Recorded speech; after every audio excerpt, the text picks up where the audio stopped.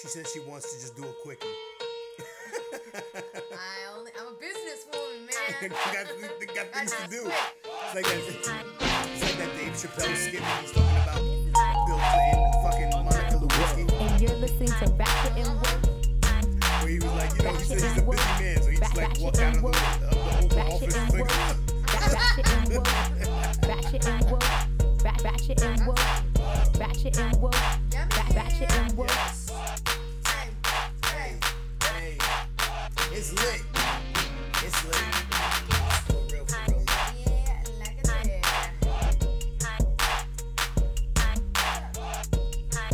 Can I hear myself? Are you not able to hear yourself? Headphones are like blocking my hearing. That's kind of violent. They're really tight on my head, on my little baby ears. But you know they're adjustable, right? Don't tell me what to do. Ratchet and Woke Podcast, you know the vibes. Thank you for tuning in. It is Friday. Make sure you like us. Ratchet and Woke Podcast on Facebook, Instagram. Email us questions, comments, topics, all those things. Ratchet and Woke Podcast at gmail.com. Unlearn the World. That's what's up. LiL MC. It's your birthday. Yes, it's been quite a vibe. It's been quite a vibe. 24 hours, I am the birthday boy. There's so much shit going on this Birthday weekend. week. It's insane. Like, you know what I'm saying? I actually hate people who say they're celebrating the whole week. I know, but Like, my birthday's on a lame day, like a Tuesday. It's like, I'm celebrating the whole Well, week. I used to do different things. Like, I'd have one birthday where I celebrate with my, like, son and my, like, family, you know, direct family. And then have one birthday where I, like, get litty with my, like, friends. Then I do a birthday with you, where it's just me and you being sexy. And then, you know, like, different birthdays for different people. Exactly. It's you like don't code do switching. It's 100% code switching. Well, yeah, I mean, I was thinking about it because I turn 40 next year, right? Mm-hmm. So I kind of want, like, a big thing. Like, I want, like, some destination. Like my grandma's 90th birthday party?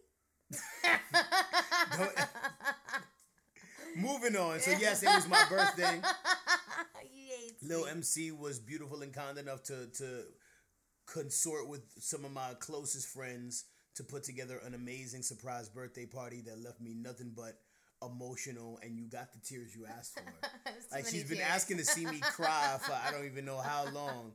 And I just, you know, I was full out like Kanye West nervous breakdown crying. Too. I was really fucked up. That was so funny. Oh, let's shout out DJ Saurus. Shout out my Seriously, brother DJ Saurus. He helped me so fucking much with this. Like, an angel from heaven just reached out, was like, how can I help for Marlon's B-Day? And I was like, I could really use some help. I really could. Yeah, shout out to everybody who came through. Coffrey, too, of Hip Hop for Change, all everyone from the team. Like, peoples. seriously, I mean, You know I already thanked them a million What's times. Real, Suyen, Mike Fish, Yes, Cooper, Lil Flower DJ Nasty, Lex, Lil Flower Nasty, Kayla Love, Daylight. Like, it was just Amani a whole, Jade and Naji came at the end. You know what I'm saying? Yeah. It was fucking beautiful. It was like little stages, you know, the dinner stage, the dance stage, and then we just kicked it. And you are a sneaky coyote. Like, I had no idea about it. Like, my thought was we was gonna go to dinner and then maybe some people would show up and just kind of like peruse and like graze through and like have a drink with us. Yeah, because I did fuck up. I fucked up. How so? Because Well, tell the story. Okay, I'll tell the story. People know. I had Steff, shout out Steff from Hip Hop for Change, made a flyer with him, with Marlon, Unlearn the World on it, and it had all the details, and I sent them out to all of the guests that were the invitees, and I was really fucking lit in bed, and we were just like going through my phone. I was showing you, we were trying to record Jamie the Wolf a happy birthday message. Shout out Jamie. His birthday was the day before mine. And he was like, and I had sent Jamie an invite. And so the last text in his feed was Marlon's face on this flyer. And he's like, we're recording this birthday message. And he's like, wait, is that my face? And I was like, oh, fuck. You know, like, I've been hella sneaky this whole time. And I was hella high, too. So I was like, damn, I don't even know how to backtrack at this point. I can't even explain what this is. I just yelled really loud and hoped that his brain would shut off. Yeah, no, I mean, lucky to you, my brain was shut off. I know. Like, I was completely... I was trying to, like, pump you full of more weed so that you literally would erase. I was like, I think you need another edible. Anything. Yeah, I was trying to, like, do it off the drawers you're looking for. Yeah. Jedi mind tricks and shit. Yeah. Oh, man, but yeah, it was an amazing display of love and affection and appreciation. I can't say enough about it. It was just a whole surreal it's been a surreal 24 hours. You know what I'm saying? Just like a lot has been going on just in my brain and just in general. And I want to thank everybody who attended, everybody who gave me well wishes on Facebook, Instagram, or whatever the case is. Just I love and appreciate everybody for even caring about me, and I'm just like in awe of the journey, and I'm ready for the rest of it. You know what I'm saying? I'm ready for the rest of it. Let's go. Speaking of which, it's a jam fucking packed weekend. Mm-hmm. It's a fucking jam packed weekend. It is, yeah. You got another project on the way. Yep. Yes. Tomorrow? What day is it? Yeah, today is Friday. Tomorrow, Halloween. Mm-hmm. Your favorite holiday. The only holiday you really celebrate, because it's not only Halloween, but it's your son's birthday. It is, right? Yeah. Shout out to Adrian. Isn't that crazy? He gave us a sign-off. Oh, yeah. We'll talk about that later.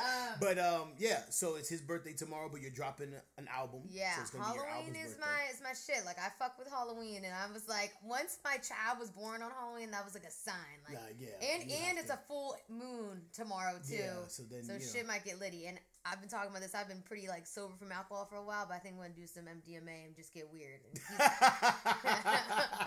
I'm just going to, like, start licking walking around the park. Yeah, no, I'm not even fucking lying one bit. Like this is the whole ass truth. I might be drinking lake water by the end. And when they found me, I was driving a scooter into the lake. You have to tell the story behind that. Oh my god! So yeah, we'll get into that in a minute. But I want you to talk about your album. Oh yes, I didn't even say. Are you excited? Like, how are you feeling? Like, I mean, like, I think that I've listened to these songs for so long. It's like hard for me to get excited about. This is your second project in a year. Just so we're clear. Like, no it's not. No, it's not. Yeah. Am I bugging? Oh, it was I'm exactly thinking about the a video. year ago. I'm thinking about the video. Yeah. But see, the video came out 2 weeks ago, 2.5. 3 weeks ago. Yeah, we filmed it in February, is what I'm thinking. Yeah. No, I mean, the last EP came out, the PunisHER Volum 1 came out December 7th, so it's been about a year. It's within a year. That's 2 projects within a year. Okay, I guess you know what I'm saying? Right. I'm not talking about calendar year. Yeah. So it's 2 projects within a year, which is, I think, standard nowadays. With most artists, like, they're trying to put out projects twice annually. I mean, I could have released it way sooner. It's been done forever. It's just. I mean, I have hella songs done. I know. It's just like I was not sure what was going to happen with COVID. Like, I'd rather have a party and a show, but that's obviously not going to happen. So you've been on your pre-save game, and you've been on. You know what I'm saying? Like doing the usual rollout thing, and like. You know what I'm saying? It seems good. Like the visuals seem leveled up. Like the whole thing, the whole project as a whole, and the entire rollout seems like a little bit more streamlined. And, I'm more excited to see I don't know if I'm gonna get on the editorial playlist, but I did submit to that, and I have like a good number of pre-saves. You know, like you and Kayla did really well with playlists, and I have like double both of yours amount of pre-saves because just. Nothing against your guys. I just been pushing way harder. You know? I've been hitting up everyone like every single fucking day and like doing it on their phone. And your guys' music did really, really well on Spotify. So I'm hoping that maybe y'all have a chance to get on some like dope playlists because of the pre-save campaign that I've done. So that's what I'm excited about. I'm excited to see my numbers. You know? Exactly. You know, but yeah, I mean, it's an exciting project. Are there any songs particularly that you're excited about, or that you want to think about, like visuals or videos for? I always think about visuals, man. I really think people need to give me my flowers because I have so many dope visual ideas. Like I really do. For oh my god, I was talking about this last night. Like I want to straight up do like me in a fucking wedding dress. On a skateboard with like a hot dog in my hand and like some crazy shit. What was the one where you were talking about dressing up like nuns running into a high school? And, that would be the same. That would be the same one. That's kind of I want to do like a whole oh my god, like just really flabbergasted shit. It's weird. It's an interesting case, and I want to kind of get your thoughts on this because it's an interesting space to be in where you're trying to do art that kind of pushes and pushes the envelope and is provocative. But it doesn't kind of fit the mold of what gets promoted. And when I say promoted, we're not talking about like the major label system. We're not even talking about like other promo companies. We're literally talking about like advertisement, right? Like you can't even Facebook advertise or Instagram advertise because of the content sometimes. You know what I'm saying? Like we have our homegirl Sarah. She just dropped a video. Yeah. And there's no violence in her video, but she has like some blood. She gets stabbed in the neck with a flower. What do you mean? But she it's dies. insinuated. It's implied. It's not like actually like you don't see it happening is my point. Yeah, like, but that's still enough violence for sure. But, so you have to be fucking hella like you can't have swear, like the parts of the ads you want to run can't have swear words or anything insinuating violence or sexual. Which doesn't make sense because like you have to put in the filters in terms of the age range that you want to reach and all of that. So like bullshit. The content should match your demographic, and your demographic is going to be receptive to foul language or violence, or like, how do they do that for movies that are rated R? I mean, it's not YouTube. They have it's way different. I think it's really smart because I think people that have been successful with doing YouTube ads are those that have that in mind when they're making songs. You know, like, and that kind of inhibits it inhibits the creativity, right? I think. So like, you have to choose when what you have want. to start thinking about metrics and all of that bullshit. Like that's like when it kills the joy of what you're trying to do. Or what you stand for. Like, I made the choice to have my most recent video be 18 and over. Like, I don't want kids seeing me when I'm like half nude, you know. And I chose I wanted to be that way because I wanted it to encapsulate this my year. I wanted to make this video really shocking and sexual but dope and crazy, and that's what I wanted. And I knew I wasn't going to reach as many people because I had those elements in there, but that's the artistic choice that I made. Right. So if you want to choose something that's more commercial, more commercially viable and marketable, then you wouldn't be able to include those elements. And exactly. So that's the choice you have to make. And it's not I mean, bad either way. It's part and parcel with like who, you know, what you want as an artist and the kind of messages that you want to put out, or the kind of art that you want to put out. You know what I'm saying? Like, always remember the art and let the art be first and foremost. You know what I'm saying? I think so. And I mean, it's like, I always want to push envelopes. Like, I never want to I don't want to put my time and energy into something that isn't going to make someone think or be. I want like a reaction. I want to make a reaction. Yeah, you're music. Provocative. I think that's the best term to describe your kind of work, is provocative. And it's not like WAP has to be the one thing that you think of when you think of provocative. There's a lot of things that can be thought provoking. Exactly. You know, so it's like, I just don't want to make some basic ass shit. You on a skateboard with a wedding dress and a hot dog is nuts. Yeah, I don't even need hot dogs. It's gonna be like a veggie dog. I just want like mustard and ketchup like all over the dress and my face, and like headphones. I want one of those like 80s headphones with like the little antenna coming out. Yeah. I have a whole aesthetic in mind. Oh my God. And when they found me. So yeah, let's get into that story. So you have all these amazing stories from like, not even your childhood. It's literally like yesterday, 2 years ago or some shit like that. It's like in the time that I've known you, but like, where like you know, for whatever reason you're turning up, you get a little bit carried away with your ratchetness, and then you end up just somewhere odd. So you'll tell me these stories just very casually, and they always seem to end with when they found me, and then like, you know, you get into the thing. So so now my inside joke with you is to completely fabricate the end of the when they found me. It's almost like a prompt. Yeah. You know what I'm saying? So like from now on, like we get turned up and I'm like, and when they found me, I was rubbing a horse's nose in a bush. That one actually was real. That happened. That one happened. Tell me some other, tell the people some other when they found me. Yeah, there was one time when I was in the car and I jumped out of the car. My cousin was visiting and I was fucked up and I ran into just the forest. And everyone was like looking for me. And eventually they found me and I was nuzzling with a horse behind like this horse pasture. Oh my God. And when they found me, I was in a treehouse. I got another with the captain's hat on. Another time I was in Oakland and this was like the morning and I got fucked up. I was already lit. And I was like, I'm on rollerblade. And I was with my buddies, you know, we were all going to go down to the store, get some more like 40s or some shit, and I was like, I'm gonna rollerblade, and they're like, all right, like, be careful, and I was like, fuck it, and then, like, you know, I zoom off, and they don't know where I am, and then, like, an hour later, they find me, and I'm, like, passed the fuck out, my purse is stolen, and I'm just, like, on the curb in Oakland with, like, rollerblades on. Those weren't even my rollerblades. If you guys, so we're gonna do the when they found me challenge. So if you guys have a cool scenario in which you think would end well for LiL MC when they find her, put it in. So the hashtag is when they found me, and you have to complete the sentence. So send in your submissions to ratchetandwoke@gmail.com. I want to read these off in our next show. If we That's great. That'd be really dope. Or you could just tap in with us on Instagram or whatever the case is. But we are going to be doing an interview with my best friend Steff Reed in just a bit. This is a special birthday interview, so I thought to interview somebody close to near and dear to my heart and kind of reflect on their life, our life and times together. Fun times. So hold on, just low key, just like we're recording, by the way. So I'm gonna introduce you and all of that. But I just God, I just thought it important to just like do that. But like this is gonna be like a birthday, special birthday episode of the podcast. So who better than somebody who's known me my entire life? You know what I mean? But as a sidebar, because you said the whole thing about what you about. Remember when Lady Luck at the Def Jam office tried to kick it to you? Oh, and yeah. it was like, damn, what you about? So, and just funny. So you don't remember, like, so Lady Luck was like this female rapper in New York that was catching a really big buzz because she was on some big record, like a remix of some big record.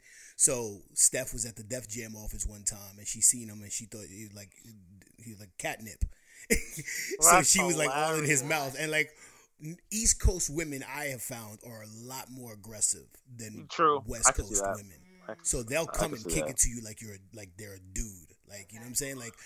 Like East Coast men are hyper aggressive when it comes to like talking to random women. So East Coast women are just like that. They're like West Coast dudes. East Coast women are like West Coast dudes. I could see that. Yo, West Coast dudes are gonna hate me for saying that. That's hilarious. Oh shit. All right, so let's introduce you, Steff Reed. You know what I'm saying? Like, I mean, you know, other than you being my best friend, I can't say enough about you. So that, you know what I'm saying? Man. So Talks about you best all friend. the time. I've known you forever. Overall creative spirit, revolutionary. How would you describe yourself in an elevator with a random ass person? Hi, my name is Steff Reed, and I am a Grammy Award-nominated music educator. I'm a Billboard charting songwriter and producer, and I am an independent artist and change maker. Accolades. Yeah, so you're just going to run down your whole resume in the elevator. Okay, cool. Your LinkedIn profile. Yeah. Yeah, how are you on LinkedIn? I know your social media on like IG and Facebook is kind of cool. What's your LinkedIn game looking like nowadays? You know, strange enough, I mean, it's curated to an extent of like, I think my accomplishments and job history is there, like, but I'm not really active on it beyond just like making sure that it looks on point and that,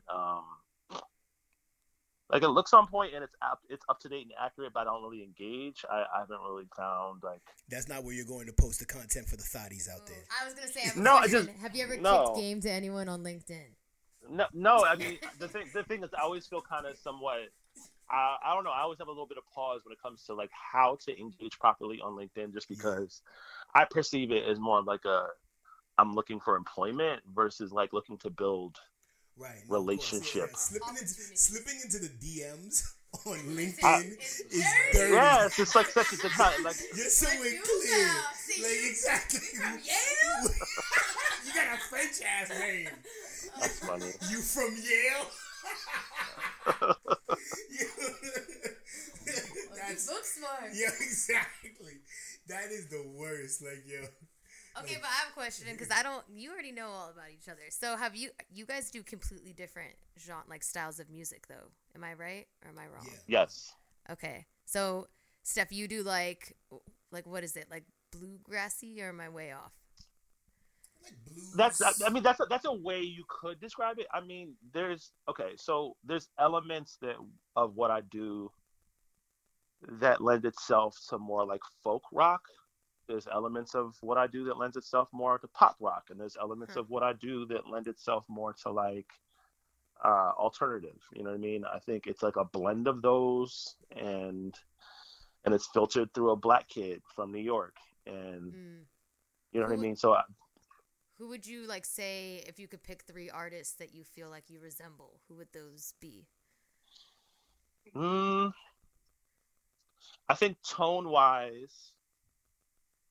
As far as like my vocal, I think there's elements of like, there's like an element of like Tracy Chapman in there. Oh. There's an element of Ray Charles in there. Okay. And then like maybe message wise, I really identify with like John Lennon and Prince. Ooh. Does that seem right to you, Unlearn, coming from I'm listening to all of it. Yeah. Yeah? No, Okay. I would say, I love Prince is very much a self-contained musician like myself. He writes, produces, arranges, plays instruments.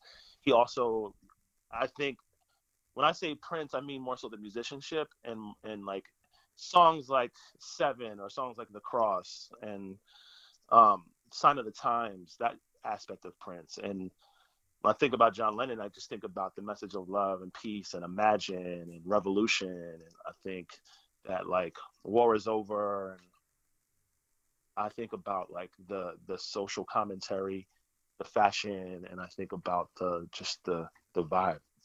Totally. What I particularly appreciate you about you and your brand of artistry is just the evolution of it. Having seen you since we were friends in high school, so like just so we understand, Steff was the first kid I met in high school. Like I 25 years ago. 25 plus years. So I walked down to this dingy ass basement where our school was housed. We were in the school. We were in the basement of a larger high school. Park West. Yeah, Park West High School, 50th Street, New York City. So I go down there, and he's literally the first kid who I see walking into the room, and I nod my head, and like we nodded head at each other, and then like these girls and the other thing was trying to kick it to us, or they were being like weird, and we just kind of we just kind of laughed because like we knew they was being extra, and we just kind of like laughed at it. And then like we just your son in school with the extra girls. Yeah, well he's I'm not gonna put my son on blast, but he's he's a good looking boy, and them light skinned wavies is giving him the reading right now. You know what I'm saying? Salute to my son. But and then like we just grew up and just been friends. But what I particularly appreciate about your artistry is just the transition you've been able to make. You started in an R&B group. Right, you know what I'm saying? Like reality, it was you, your younger brother, 3 of your friends from like junior high school that you grew up with, and we were doing talent shows together. I was rapping with my other homeboy, and then him and his crew would win the fucking talent show because there's like singing and ripping their shirts off and like doing all this extra shit. And you were hella petty and jealous? Nah, not necessarily because he won and we was cool. I was mad and hating when the reggaeton niggas was winning. Like that shit was because like reggaeton wasn't like the shit. Like now, like a Bad Bunny gets on the stage, people are gonna go crazy. Back then, it was like get the fuck out of here with this.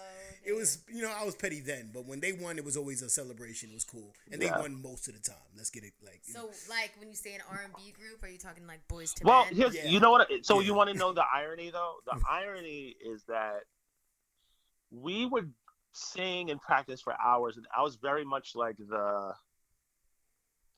I was very, very much just like insistent that we practiced all the time. Yeah, like I was very. You were the ducky. Like if you've ever seen the movie Five Heartbeats, for anybody listening, if you've ever seen the movie Five Heartbeats, Ducky was the one who was writing the songs, composing the rhythms. For sure. He wasn't the most. I'm thinking Ducky, Pretty in Pink. Nah, a little bit of that too. A little bit of that too. He was Robert Townsend's character in Five Heartbeats. Yeah, exactly. So, but yeah, you were more like the mastermind behind it. Like you were like constructing these young kids to like focus. Right. So. So here's the irony. The irony is that we would sing everywhere, practice everywhere for hours and hours and hours, and because we knew at 13, 14, 15 what we wanted with our lives. So at least I did.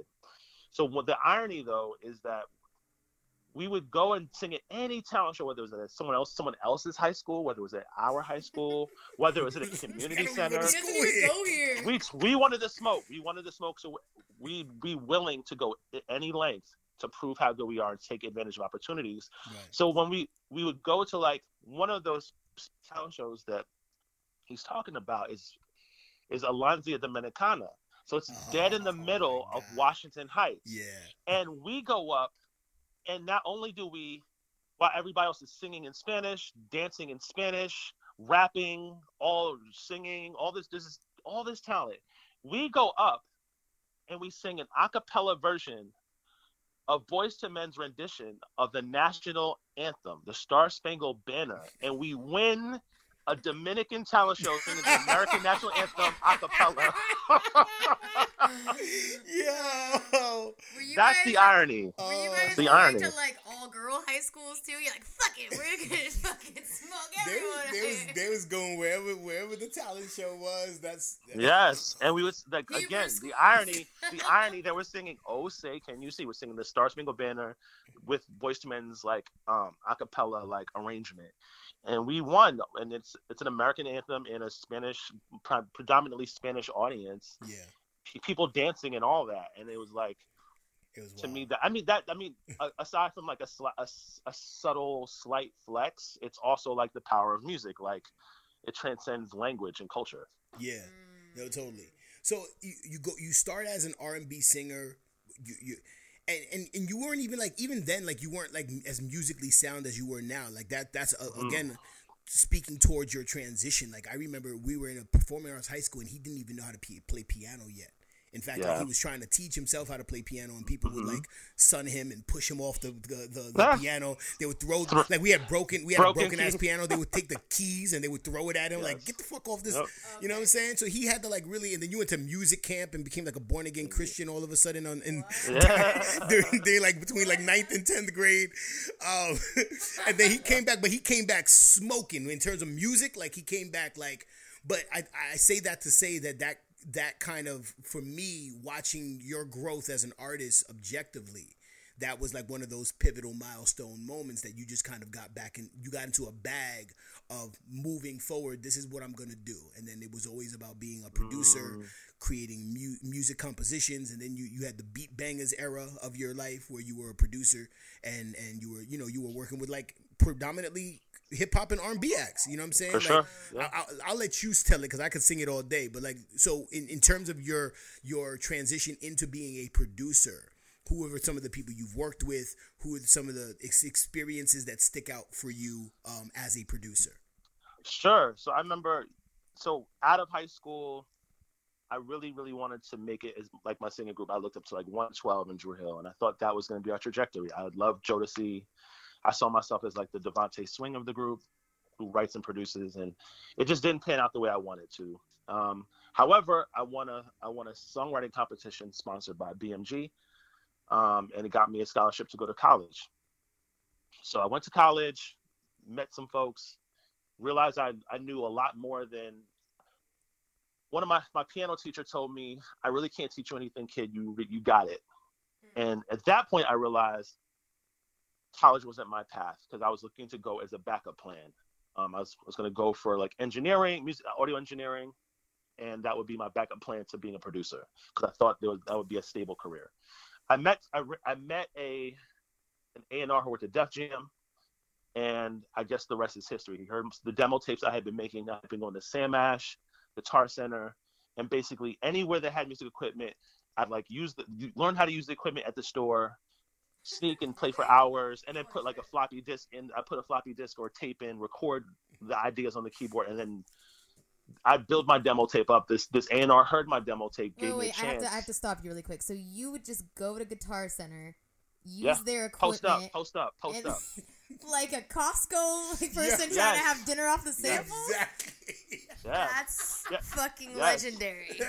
Holy shit. Okay, continue. So go to Guitar Center, go to Sam Ash, bring a floppy disk, put it into like a Triton or Trinity keyboard, program some beats, save it on the floppy disk, and as soon as I was able to get to like an actual studio or somewhere I can actually load it up, I would load that up and actually save it or whatever the case. And sometimes I bring an audio recorder or something and record the things I've been working on in the store.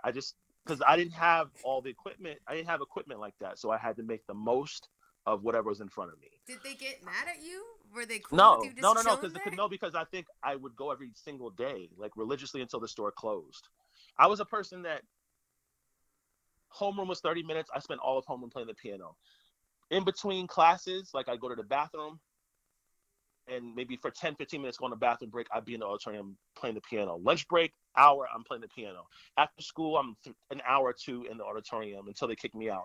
After that, I'd go to the store until like 8 o'clock. They kick me out. Every day, hours and hours, I put my 10,000 hours in. Right. But So, is it piano and singing, or do you play other instruments too? Well, it started back then. I was singing first, but I realized that from going to label auditions and going to these talent shows, I need to develop other skills because I felt insecure about my voice. So that's when I taught myself the piano. And then during that same period of time in high school, and I'm teaching myself, because I auditioned for high school as a singer. I taught myself the piano within my first year.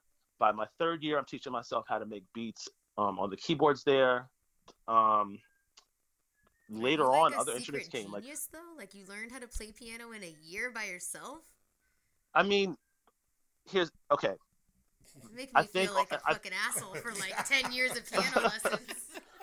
I think on one level, you could look at it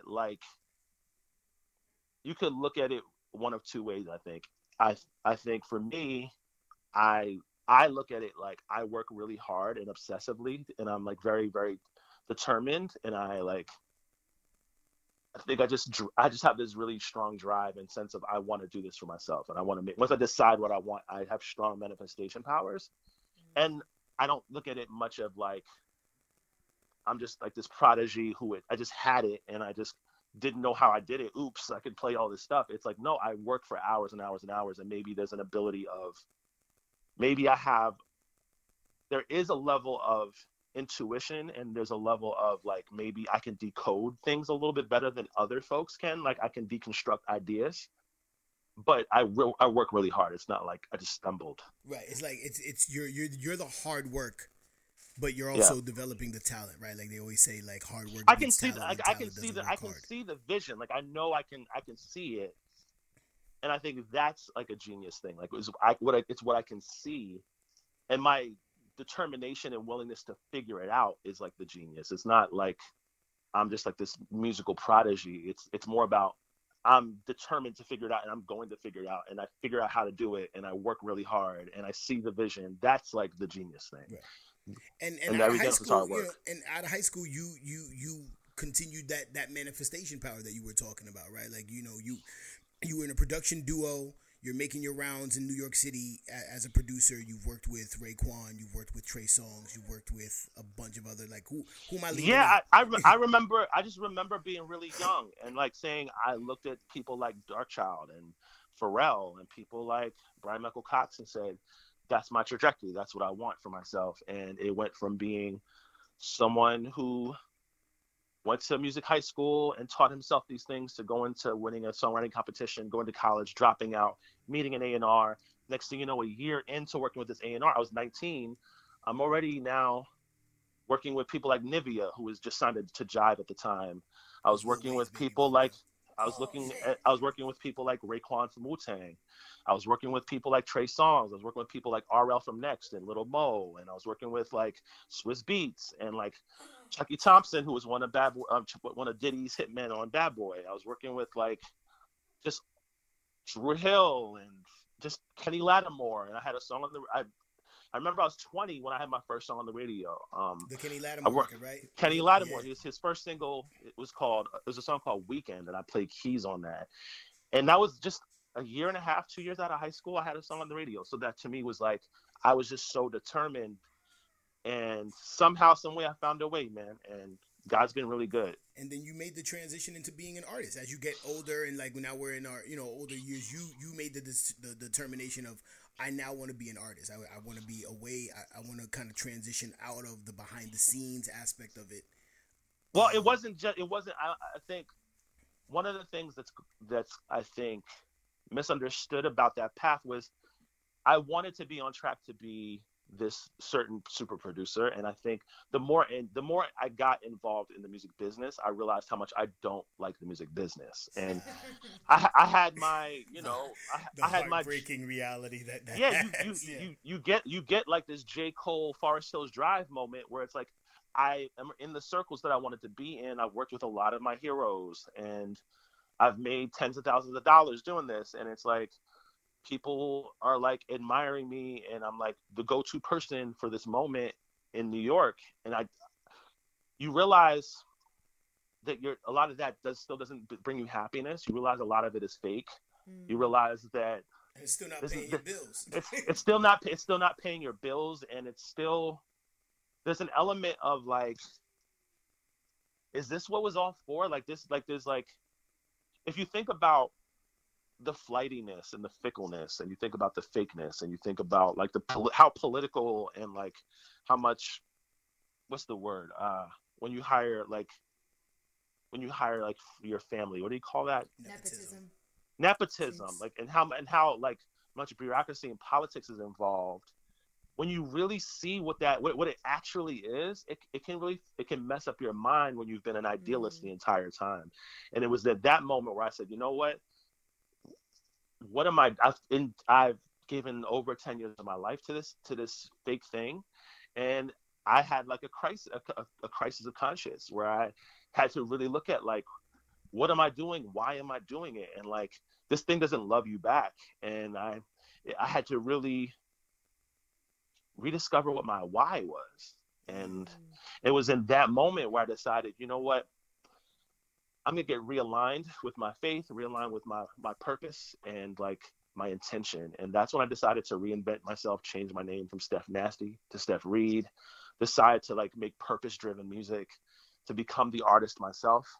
And I realized that I would work on music and produce people still and write for people still, but under my own terms. And that my focus would be, I had discovered being a teaching artist in like when I was 25. So like, while I'm doing that, I'm like, this actually feels purpose-driven. This is rewarding. Even if these kids don't become famous, it's rewarding.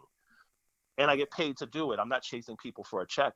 It made more sense. I was like, I'd rather make a career out of being a teaching artist and an arts educator and make the music that I believe in, like from my own heart, like this indie passion project mindset, than to chase fame and to chase success in the industry. And I've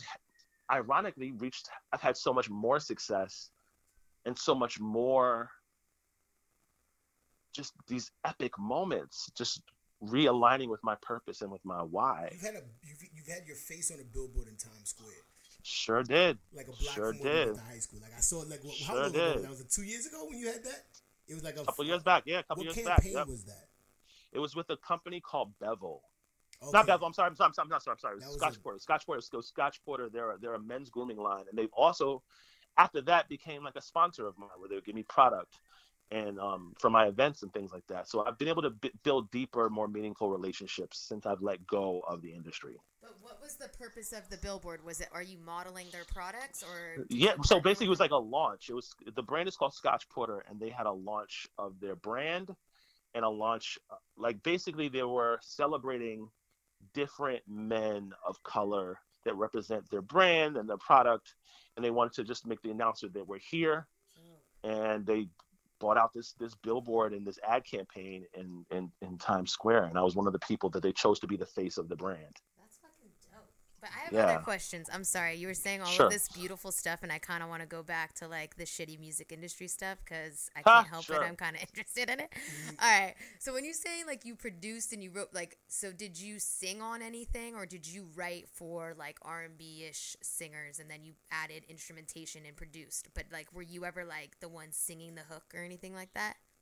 No, actually during that, you know what's funny is I came into the industry at 18, 19, fresh out of high school, and being someone who wrote songs and played instruments and like made beats and sang and did the whole thing. And I think I allowed myself to get psyched out. I remember I played another fellow writer, I won't say their name. I played them one of my demos and I sang it for them. Here's the beat, here's the hook, here's the verse, here's the song. She's like, you're not going to sing that, right? And I took it, I don't know if the wrong way, but I was like, oh, no. I mean, it's just an idea. I'm going to give this to a writer, whatever. Played it off, and then I felt really insecure about that comment, and I stopped trying to push myself as an artist and also as a writer. And so I kind of just fell into just making beats and working with different co-writers and co-writing with top line writers and giving them beats and beats and beats and beats. And it wasn't until much later, it wasn't until 10 years in that I was like, I want to sing, and I have melody ideas too, and I have hook ideas, and I have a lot more than I allow myself to. I allow myself to shrink myself, and I was like, I'm a lot more than this, and I decided I'm tired of shrinking myself, and I'm gonna be my whole full self. So now you sing, you play keys, and like, are you like a one-man band, or what's your vibe? Like, Yeah, I mean, there's songs that I do 100% where I produce it. I play the bass, I play the guitar, I play the drums, I play the keys. I'm writing the top line and singing all the backgrounds. And there's other times where I co-write. You know what I'm saying? Where maybe I just do the hook and someone else does the verses, and I do the beat. Or there's other times when I don't do the beat at all, and I'm just co-writing with another writer, and I come up with a melody, hook, and some other cadences, and they do more of the lyrical stuff. It really, I try to be flexible. And then there's other times where someone else is producing and I'm more so the musician. I really try to be flexible to what each situation needs and understand that, you know, you don't know where your blessing's going to come from. And I have a lot of my records that are mostly me. And then there's other stuff where it's like, I think someone else could kill this verse better than I could. Or I want a different feel than what I would do. Right. And having that presence of mind to delegate that responsibility or delegate that role to somebody else, and like being able to call that audible for yourself and like saying, you know what, I'm not as equipped as somebody else would be for this position in this song or this composition. Absolutely. And it's like, I think that's the true role as a producer, is to know when to delegate and who to delegate to. Right. And I think for me, it's like, still don't get it fucked up. I can do 100% song and play every single instrument and sing every single background and do it by myself. Like, don't get it fucked up. But like, don't get it fucked up. Like I don't need any of you. Like, I can do it all by myself. You're saying all this beautiful stuff. I want to. No. It's like I want to work with you. I don't have to work with you. I want to. Right, exactly. I don't need you. I want to work with you. I don't need to work with you. I can work with myself. So I want to kind of just really quickly transition into, not only are you a teaching artist and you're multi-instrumentalist and everything that you've discussed about your journey, but a lot of what kind of motivates you and informs your creative process as well as your education philosophy is your social justice work, right? It's kind of developing that. So speak to me more about like your social justice work, what you've been doing recently in the midst of COVID and in the midst of everything that's been going on in New York City, obviously, and just like how are you, what are you currently, how is that informing, or how has that historically informed your creative process, the social justice? So let me tell you a short story. My parents, Steff Reed and Camille DeJourna, they met at a protest. My dad was a news reporter. My dad's a news reporter and a writer, journalist, and he was covering this protest. And my mom was one of the protesters. And that is how I became who I am. That intersection of my mom being an activist and a protester on the front line, and my dad being the one to be covering it, shedding light and amplifying the ones that are on the front line and writing about it. That is me.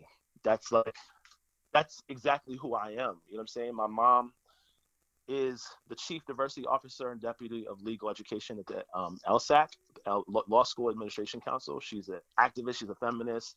My mom's cousin, Lonnie Guinier, is a civil rights theorist, professor at law at Harvard Law School, and was the first woman of color appointed to a tenure position at Harvard. And her father, my mom's uncle, Ewart Guinier, was the first chairman of Harvard University's African American Studies Department. Like, who are you? And like, I come from a lineage of like people that are fighting for humanity. So and just as a comic relief to this, right? When he would get in trouble in high school, his dad would come, and everybody thought his dad was like the fucking president. Everybody thought like his dad was like Barack Obama, because he's this really tall, bald-headed man with a briefcase and a suit coming in to get his son out of trouble. Like, we all thought like his dad was like a fucking millionaire. And he's a news reporter. Yeah, he's a news reporter. but everybody was like, yo, Steff's dad is like fucking the president or something. I would think that maybe his mom would get him out of trouble. She's got like the links to the Harvard Illuminati. Yeah, exactly. You know what I mean? So yeah, it was always funny. But yeah, no, I mean that's very telling. A lot of that I didn't even know, and I've known you for years. So I wanted to give context, and the thing is, I was raised in a way where we didn't talk about a lot of stuff. Like my mom, when I was little, would give me Black history books, and you got to know who like Nelson Mandela is. You got to know who Sojourner Truth is. You got to know who Harriet Tubman is. You got to know who Marcus Garvey is. You got to know all of your Black history. You got to know it. You got to know it. You got to know that I'm a feminist and you don't say certain words around the house. You got to know that we believe in LGBTQ rights. We got to believe, like, that was how the way that I was brought up in this world. So now, in the midst of everything we've been seeing and what you and I have talked about offline for probably like a decade, in terms of like the fight for Black lives, in terms of the fight for equality among people of color and equity, and all of the things that we usually discuss in our just like everyday conversation. Like, what are you seeing on the ground for yourself? Like, what are the initiatives? Talk to me about some of the initiatives you've done. Talk to me about some of the things you've seen over the last, over the summer, and where do you see it going now? In right on the eve of the election, right? Like, we're recording this literally a week before the election, which is probably arguably one of the biggest and most important elections in our lifetime. Yeah. How are you feeling about all this? What are you seeing? What are your insights? I feel hopeful. I mean, it feels almost like counterintuitive to say that you feel hopeful, and where it feels like we're living in a nation that's divided. But the truth is, I feel like in the wake of George Floyd's death and Breonna Taylor's death, that people hit the streets, people burned stuff up, people were very vocal, people shut stuff down, people did sit-ins, and people showed up in spite of their differences. So I feel really hopeful that, like, regardless of which way the chips fall, that humanity will prevail, and that folks will find their commonalities. And and how do you feel music in general, or your music particularly, fits into this whole equation? I feel like my music is a soundtrack to that. You know what I mean? Like, everybody plays a role in revolution. Everybody's not going to be on the front line with the gun. You know what I'm saying? Some folks is the ones that's actually entertaining the folks and getting them to heal. Some folks is like the ones doing education. Some folks is the one that's like cooking the breakfast. Some folks is the one that's like just a voice of reason. And I think that when you look at a movie like Selma, look at that scene where Martin Luther King was like, he needed prayer. He called Mahalia Jackson and said, sing me a song. I need healing, and I need restoring my faith. And I feel like there's these examples throughout history of like the intersection of arts and activism. And I feel like what I do is help bring folks together, and I give people hope.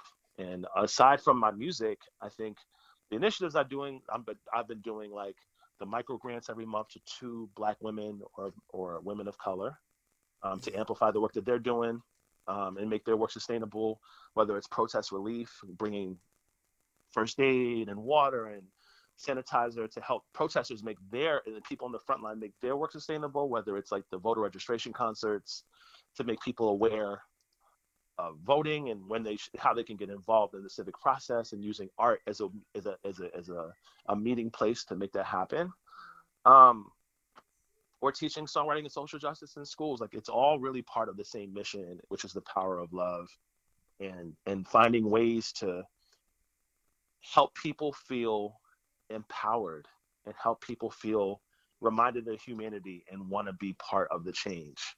Right. So that's really, for me, is more so the mission. Right.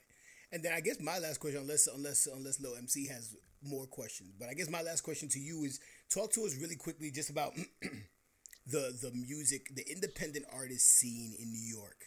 And from your experience, right? Like, cause I'm somewhat removed. I have my links to the New York independent artist scene, you and other artists that we fuck with. But I just want to know from your experience, because we exist in a completely different scene out here, and we have our own community that has a lot of intersections between education and activism and all of that. Speak to that experience out there in New York, in a place that as multicultural as New York is, I've always found it to be like not necessarily a melting pot, but like more like a pot of oil where everything is where it's in the same pot, but nothing's touching each other. Right. That's valid. That's really, you know what I mean? Actually. So I want you to speak to like the artist community in the midst of this kind of semi-separated world. Yeah. I think there's lots of music communities. I think there's like the music community at large, which is almost like you could compare that to like Facebook. But then within Facebook, there's like all these different groups, right? And I think some groups is a group of 5, some groups is a group of 10, some groups is a group of 100. And I think not all of the groups, it's like if you look at like a Venn diagram, not all of the groups overlap in ways other than the fact that they just do music. But I think you could look at that in one way and say that's discouraging. Like, oh man, how come everybody isn't on the same page? But you could also look at like that's actually really hopeful, because I think that it creates space for a differentiation of what liberation could look like, what community and togetherness could look like. And I have hope, man. Even though we may not agree on, I mean, if you look at Martin Luther King and Malcolm X, like they agreed on a couple of different things, but overall they didn't on a lot of other things. And I think that's what it looks like. Even the folks that Martin Luther King was, you know, he was organizing with, they didn't agree on every single thing. There was things that they disagreed on how this should be done and what it should look like and who they should be in business with. Some people were strongly against Martin Luther King being in talks and in conversations with the president. They thought that was not a good look. They looked at it like he was a traitor. There's people that looked at Malcolm X like he was too flamboyant and too outspoken, and there's some things he shouldn't have said, and he should have kept some of that personal and to himself. So I think, or there's people that when he got more of a global message of like this is a human rights issue, there's some people who probably felt like that was not a good look because it wasn't what they came to know him for. So I think bringing it back home, the music communities, some of them overlap and some of them don't, but I think overall there's a lot of hope because everybody, for the most part, seems to be trying to do things for the right reasons, and we just have different perspectives on what that even means. I feel you. And then, so all that guitar and piano shit, is that getting you new dates? What's going on? No dates. No dates. Yeah, you serenading? Nah. I'm dateless. I've been single for a while now. No, I wanted to. So, because now we got to get into the ratchet shit before we let you go, right? Sure. We need at least something. So you had the arduous task of completing a Bay application. I want to talk about this Bay application. Are you putting him on blast? Well, we're not putting the person on blast. No. You follow a woman on Instagram, as most single men do. Follow women on Instagram that they're very interested He's in. not down for this. Unbelievable. So you follow someone on the gram.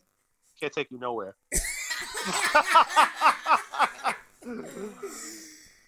And get a lady's perspective. Okay, I'm kind of a lady. So I want him to speak to this experience, right? Because this is not the first time I've seen a quote unquote Bay application, which I completely take exception to. Yes. But this was a really detailed application.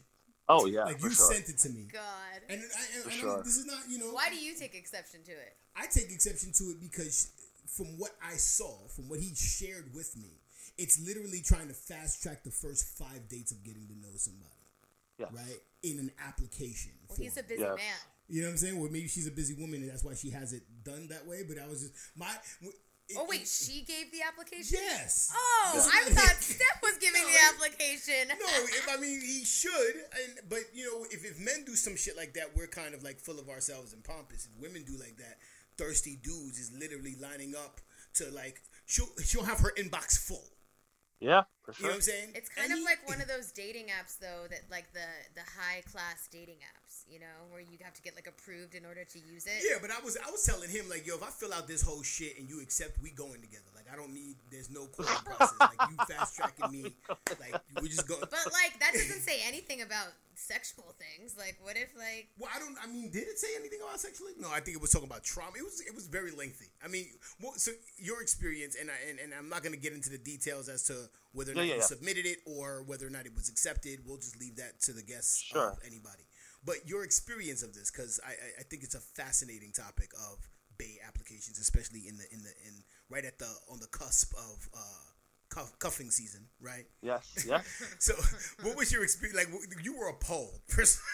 I was so appalled. So, quote Kanye West, Pusha T, I was so appalled. Oh, shit. I mean, but you went after her in the DMs first, right? The crazy thing is we're friends. Like, I know her. We're cool. I mean, we're not best friends, but like we're cool. We've hung out. We've like talked like via text. Like, I have her number. Like, we've hung out. Like, I know her. Damn. So you weren't like dirty macking with a random fucking broad you saw in the explore section. That's kind of... No, I mean, here's the thing. I think sometimes... Okay. There's like the public persona of the person, and then there's like the actual person, and she's very attractive, and I, definitely a fan of her as a person, but also the way she presents herself, which she's a model, you know what I mean? And I was like, you know what, shoot your shot, like go for it. I mean, you can't expect results if you don't try. Mm-hmm. And I'm someone who, like, I think it's clear that I go for what I want, and I'm like, I try to manifest it. So I think I had the right intentions. It just didn't quite pan out the way that I would have liked. But I also learned something, that I learned what I don't want. And I learned that, maybe you don't in want the a Yelp future. Review. Right. I mean, it's just a little much. Like, I don't know. That, like, in the future, I probably would not do that again. And I think, I don't know, sometimes you need to go through some things to learn what you don't want. It reminds me of like what the future might be, like a Brave New World dystopic type world where everyone is being paired together, or like Gattaca or something, something like that. Wow. And we could be close. I mean, I don't COVID like that.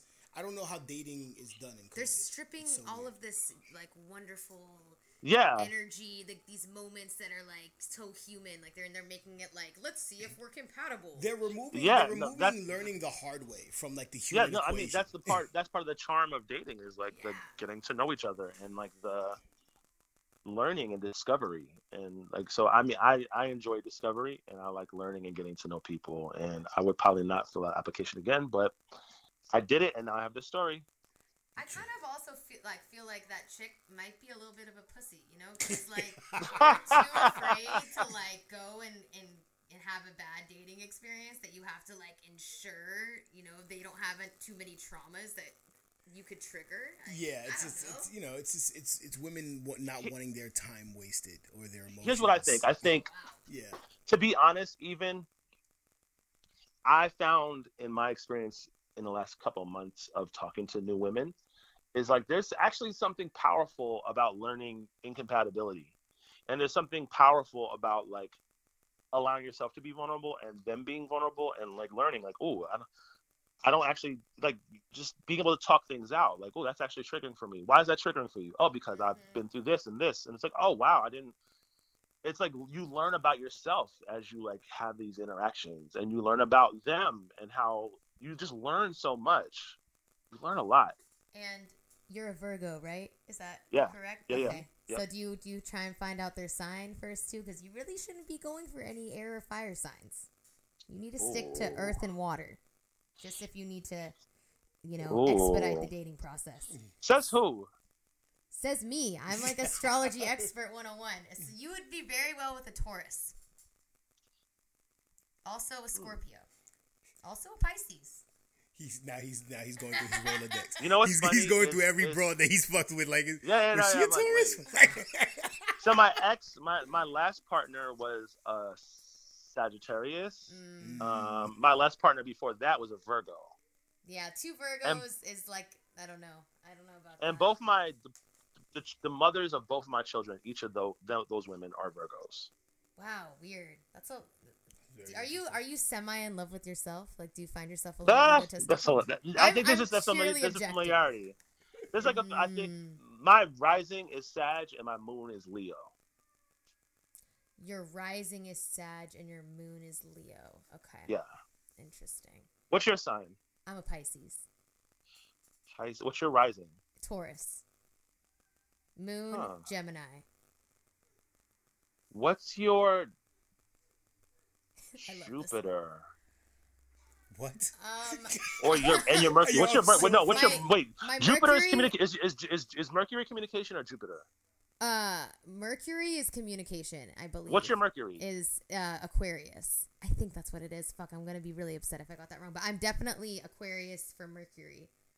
And then my Venus is Pisces also. I'm a psycho person.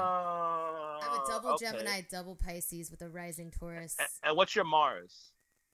Fuck, I don't know. I gotta look Jesus that up. Christ. Damn, you Like, really know your shit. Yeah. I've never been asked Yeah, that no, many like, planets before. because you can kind of tell how people conduct themselves in circumstances and situations based on where their planet may be. Like my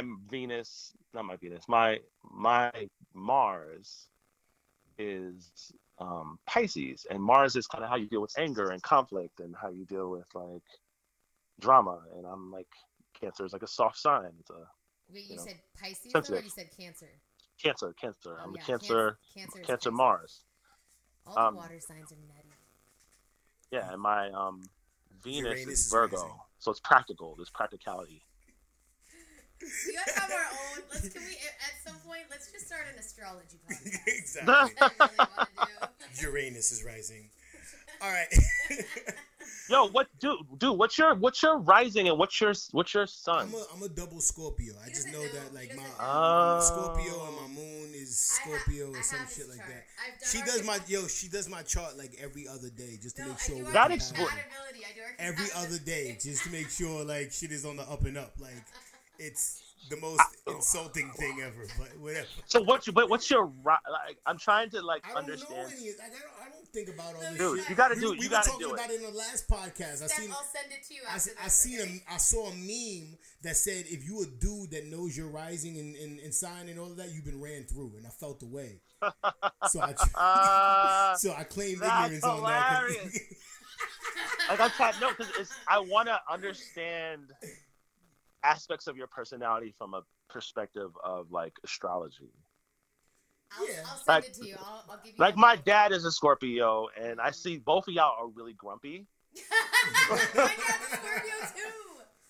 Yeah. Like no. Like you're grumpy, but you're like with a heart of gold. Like you'll give you the shirt off your back for people you love, but you are also really grumpy. Like there's Moody. also like It's this moody. there's like a curmudgeon-y. There's a like total curmudgeon. Yeah. yeah, it's like a Because vibe. they're very like bougie, you know.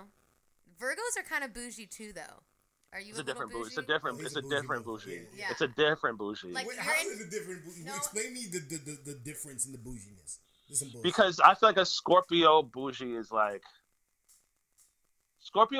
more like what? I don't do like come on, look at me. Like I'm not Yeah. that's that was a beneath really this is good beneath like this is impersonation. beneath me. Yes. Virgo bougie is more like kicky.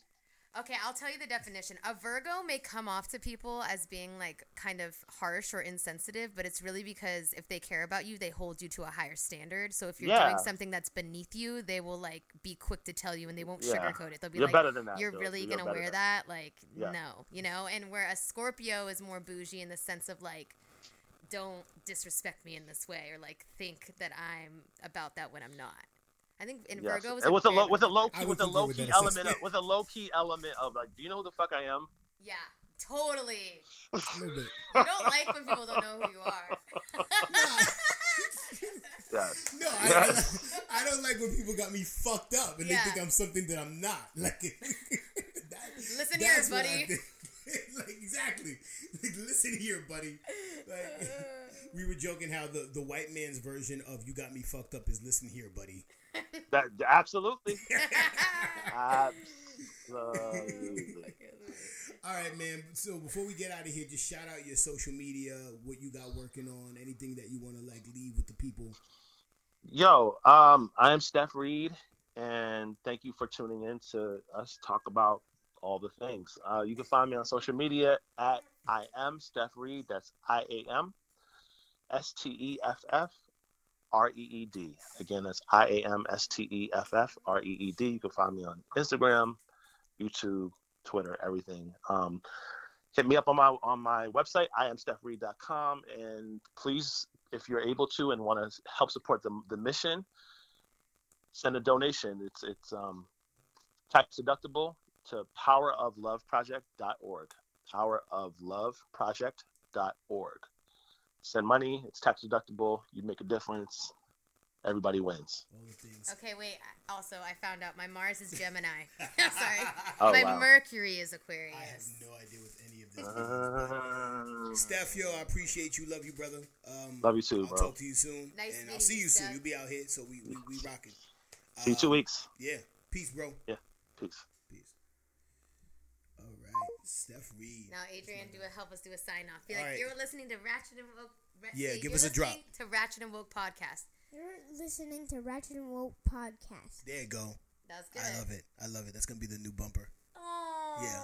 We're gonna make that. And we'll get Poe to do it when he gets Exactly. here. Oh my god, I love it. All right, Ratchet and Woke podcast. Y'all know the vibes, man. Catch us every Friday. You can email us questions, comments, topics, all the good stuff. Ratchet and Woke podcast at gmail.com. Like us on Facebook and like us on or follow us on Instagram. Ratchet and Woke podcast. Tell a friend to bring a friend. We're here every Friday. Peace and love. We out.